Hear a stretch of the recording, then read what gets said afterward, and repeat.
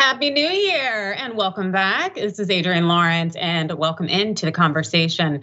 This time I bring you a change maker who happens to be the lead California organizer for Starbucks Workers United. That's Tyler Keeling. Thank you so much for joining us, Tyler. Of course, I'm super excited to be here. Thank you for having me. Yes, and I'm excited to have you here, given all of the good work you're doing with moving forward and advancing rights of workers at Starbucks. Now, I know there are ongoing strikes, and also 2022 was a year really marked by change with the organization coming forward. When you look back on 2022, what do you think was the most significant advancement that you all made?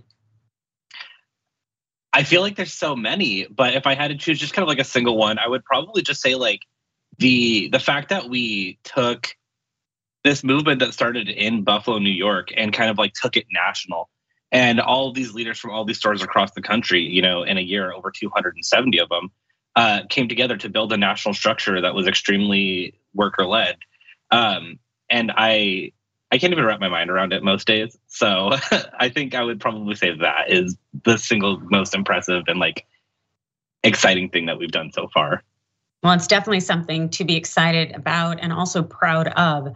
It's unfortunate that we have so many major corporations out there who are not providing for basic protections for workers out there. And so when it comes to the movement for Starbucks, what are some of the things that you all are fighting for?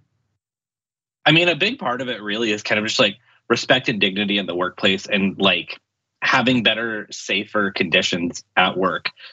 You know, as it stands, during the pandemic, we had a lot of our workplace protections and safety protections rolled back just by pushback from workers, including myself in my store. And we want to be able to have a say in the workplace so we can have better working conditions and safer working conditions and make sure that we're, you know, ultimately taken care of. This is a company that really asks its workers to be, you know, like longtime employees. They don't want just like, you know, the college job reputation that they sometimes get. They want people to be at this company for their life, and they aren't willing to provide any sort of, you know, ability for that to happen while you work there, unless, you know, you climb your way up the, you know, the chain of management, right? So we want to create a sustainable workplace. Yeah, it doesn't seem like it's that much to ask for, especially given the profits that Starbucks generates and also the noteworthy service that Starbucks baristas are known to provide. And it seems that Starbucks has not necessarily been as agreeable in terms of the unionization. As I understand it, they have refused to negotiate with at least 21 recently unionized stores in Washington state, and also with Oregon and the US labor protections. Our prosecutors have alleged that they are doing this illegally in a complaint. Yeah, I mean, you know, I'm part of what's called the National Bargaining Committee, which is a worker-led collective, or committee rather, of workers that are kind of like coming together to figure out what our contract's gonna look like, figure out what our proposals we're taking to the table are looking like.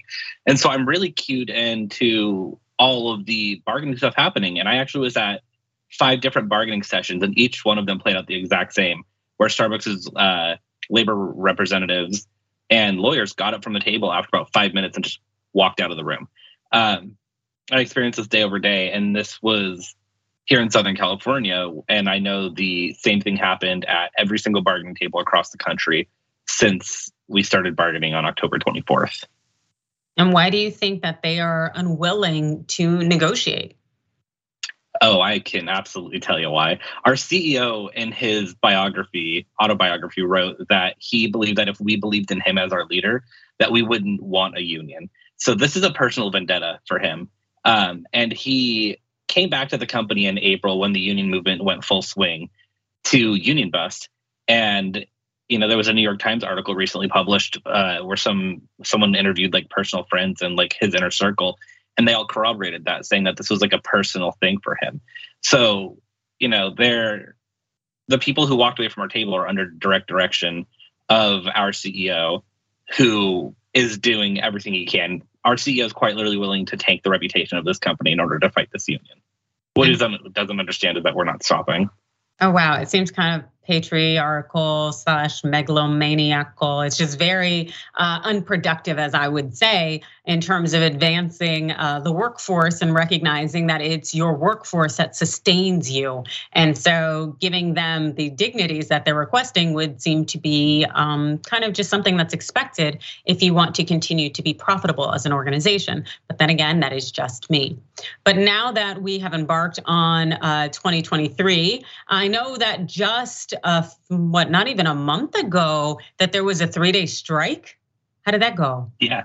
Oh, it went amazing. We wanted to double down on our fight, which leads to the name, the Double Down Strike. We did a 3-day strike with over 100 stores across the country going on strike for at least one day of those 3 days, but the majority of them going on strike for all 3 days. My store went on a 3-day strike, and I don't think it could have happened at a more perfect time because, workers are, holiday season, workers are worn out and exasperated. And that strike was so reinvigorating to keep fighting to make the workplace better. And, across the country, we had over 1,000 workers on strike. It's our second major nationally coordinated strike. And it just shows that we're in it for the long haul, and it shows the solidarity across the country. And it shows that we're not just these isolated, frustrated stores that are kind of just on our own. We're, a collective of workers fighting to make a difference. And I think this really proved that. That's fantastic. I like to hear that you all were operating as a unified front to let them know that you are a workforce that sustains their corporate profits, and thus these dignities that you ask for aren't necessarily a big ask, especially if it means that maybe the CEO and the C-suite takes just a little bit less in terms of their annual bonuses.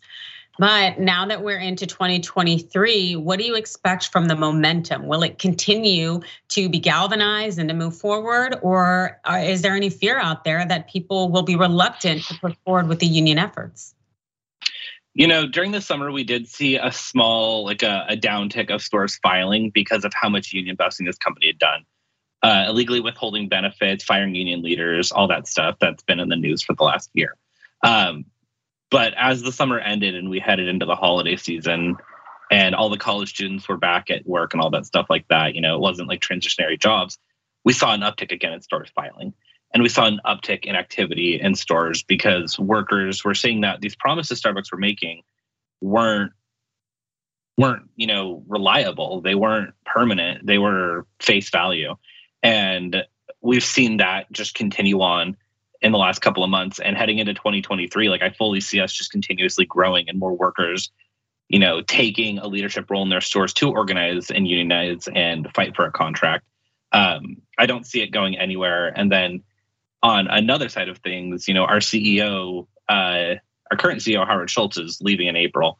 And so we're getting a new CEO taking over in his position. And that's going to be such an interesting transition because, like we said, the megalomaniac, right? He'll be out of that position. So we've got a big fight ahead of us, but it's a fight that we're all so ready for. Yes, and in terms of your new CEO, do you know anything about how that individual is responsive to unions? We have an idea. It seems like, how would you say, the worst has happened in a lot of ways. And we're looking forward to working with this new CEO in order to negotiate our contract. We're ready for it, and we're ready for him to come to the table with us. All right, then. Well, I guess that's the most you can really ask for.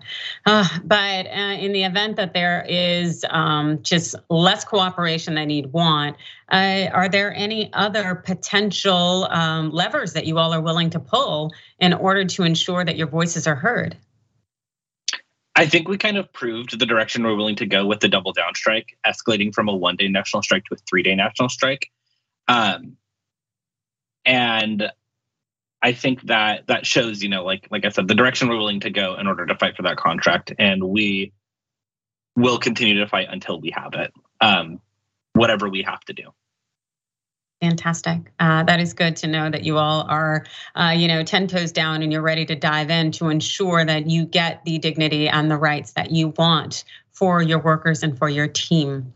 And so I'm wondering, on a personal note, in terms of fighting this fight, how has that been? I know in workplaces where I've seen people be mistreated, and despite failing to recognize that unified, you are stronger efforts, people were unwilling to come together and to speak out. I think in part because many were afraid, and there are people who suffer retaliation and whatnot. So what has your journey been like? It hasn't been as harrowing as some stories that I've heard. I think that there isn't a single worker in this company who isn't frustrated with the state of things and doesn't want it to be better. And I think need to know how to talk to people. And I have a very good rapport with my coworkers. And so we were able to organize really quickly. And, even in times where it felt kind of hopeless, we've always come back together and found that hope and wanted to continue that fight. And that spark is always there, even if sometimes it's hard to find. And we're seeing that in every store across this country. I've seen stores that were divided in their vote swing back around where every worker is fighting for the contract now. And I don't see, I don't see so much opposition on the other side of things. I see a lot of love and care and camaraderie in this. And I feel it in my own store too, with my own coworkers and with all the people across the country that I've gotten to meet in this movement. That's wonderful. Thank you so much, Tyler. And if people want to support your efforts, where should they go? Please hit up our social medias at SB Workers United. We have, GoFundMe links on there to our strike funds, to our solidarity funds to support fired workers.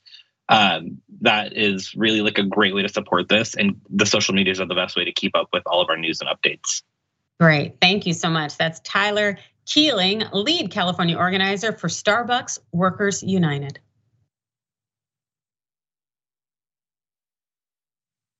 Welcome back to the conversation. It's Adrienne Lawrence, and this time I have one of my TYT colleagues joining me. That is our national correspondent, Matt Sheffield. Thanks for joining us, Matt. Hey, great to be here. Yes, I know. So right before we hit that clock and kicked over to 2023, well, there were some revelations revealed, largely that former top Trump aide saying that Republicans thought lying about 2020 would help their careers. What was that about? Yeah, well, it's so progressives have long thought, and it's been pretty obvious that Republicans are willing to lie about pretty much anything if it's advantageous to themselves. But this was in the January 6th Congressional Committee, Select Committee. They interviewed, of course, a bunch of people. And one of the people they interviewed was Alyssa Farah Griffin, who is Trump's former communications director. So she was in charge of everything that he said, and everybody else was ordered to say on his behalf. And she eventually decided, you know what, I don't like the guy, and then when he started concocting this whole lie about 2020, she decided she was going to quit. And so she realized that a lot of people were like, okay, so it's obvious he lost. I've got to find another job here because I'm going to have to start planning for the future, right? I got to pay my rent, I got to support my family, whatever. And so she put out the word to her staff, it's like, hey, if you want to shop your resume, please go ahead. I will help you. I promise I will help you get a job. And then the guy who is the personnel director in the Trump administration, he's like, if you are caught shopping your resume, you're going to be immediately fired. And so basically, in response to that, a lot of Trump people, according to her, decided, well, you know what, I'm just going to lie. I'm going to go along with this stuff. We know that Trump lost fair and square, but you know what? Hey, it's good for our career. And she singled out in particular Kayleigh McEnany, who was Trump's final press secretary. She called her a liar and an opportunist, and said that she was willing to do basically anything that it took to get herself cash. And she certainly did cash in. She's now the host of a co-host of Outnumbered on Fox News Channel right now. Wow. So Griffin finally decided that it was not something she wanted to be a part of in terms of the Trump administration. But of course, that's after he lost. And then she decided to call everybody out. Well, she decided to support those people who were wanting to quit and look for something in the future. And so but there was so much intimidation there that people felt like that there was nothing that they could do. They couldn't tell the truth if they knew what was good for them. But that was basically the word was put out, and some of them decided to go a little extra mile and lie a lot more. But like you don't see what's kind of notable about this story is that so Trump and Republicans, they lie all the time about everything. But here was a very high level Republican actually willing to admit, yeah, we lie if it's good for us, and we have no problem with it. So yeah, pretty notable. Yeah, it is quite so. And especially those lies coming at the forefront even more and more, because not only did we see so many members of Trump's team, whether it's his legal team or those by his side, who have been now called to answer because of their lies about the 2020 presidential election, but then in seeing George Santos be advanced as a congressperson based on lies he told, it really seems to be something now very much associated with the Republican Party, these lies. Oh, no question about it. I mean, and even now, Ronna McDaniel, who was one of the other people that was named by Alyssa Farah Griffin in her testimony, she said, Ronna McDaniel knows that Trump lost fair and square, that there was no fraud. And to this day, right now, she will not admit that in public. So it's just deceit and lying about stuff is the cornerstone basically of the party, and certainly that reflects back to Donald Trump. But it was there before him as well. I think that's important to point out. Oh, absolutely. I think there's always been a long-standing viewpoint of, if a politician's talking, they're a liar. And the thought of that most lawyers are liars, and then most lawyers become politicians and so on and so forth. But it almost seems like the level of lies that have been coming out of the GOP within the last several years have just been completely and totally appalling, as though we've hit new depths of depravity almost. Oh, yeah, I think that's true. Although, you can go back to the Bush administration, though, like they had their divisions over the Iraq War and whether they should tell the truth about what they actually knew about how poorly it was going. And there was a guy that infamously came out with this criticism of people. He said, "You people, you live in the reality-based community. And we don't have to do that. We will create our own reality." And that's basically what Donald Trump does every single day. Like he really thinks it's like the George Costanza theory of politics, that it's not a lie if you believe it. Except it actually is. I just thought Trump was really good at, enforcing these principles of the secret thought.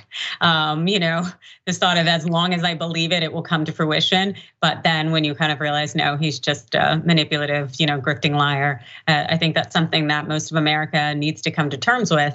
Even though it seems, or I would say that Griffin's revelation and sharing this information, being a top Trump aide, that logically, that should be persuasive for a number of these MAGA minions out here, but it probably won't necessarily make a dent, right? Well, they probably won't even see it because, of course, Fox News isn't going to talk about this story because it makes one of their hosts look like a complete sociopath. But you know what, Adrian, you did actually make a point about the secret in Donald Trump. That's actually a point about him. There's something about him that a lot of people don't know, and that is that when Donald Trump was a kid, the guy who was the pastor of the church that his parents made him go to was named Norman Vincent Peale.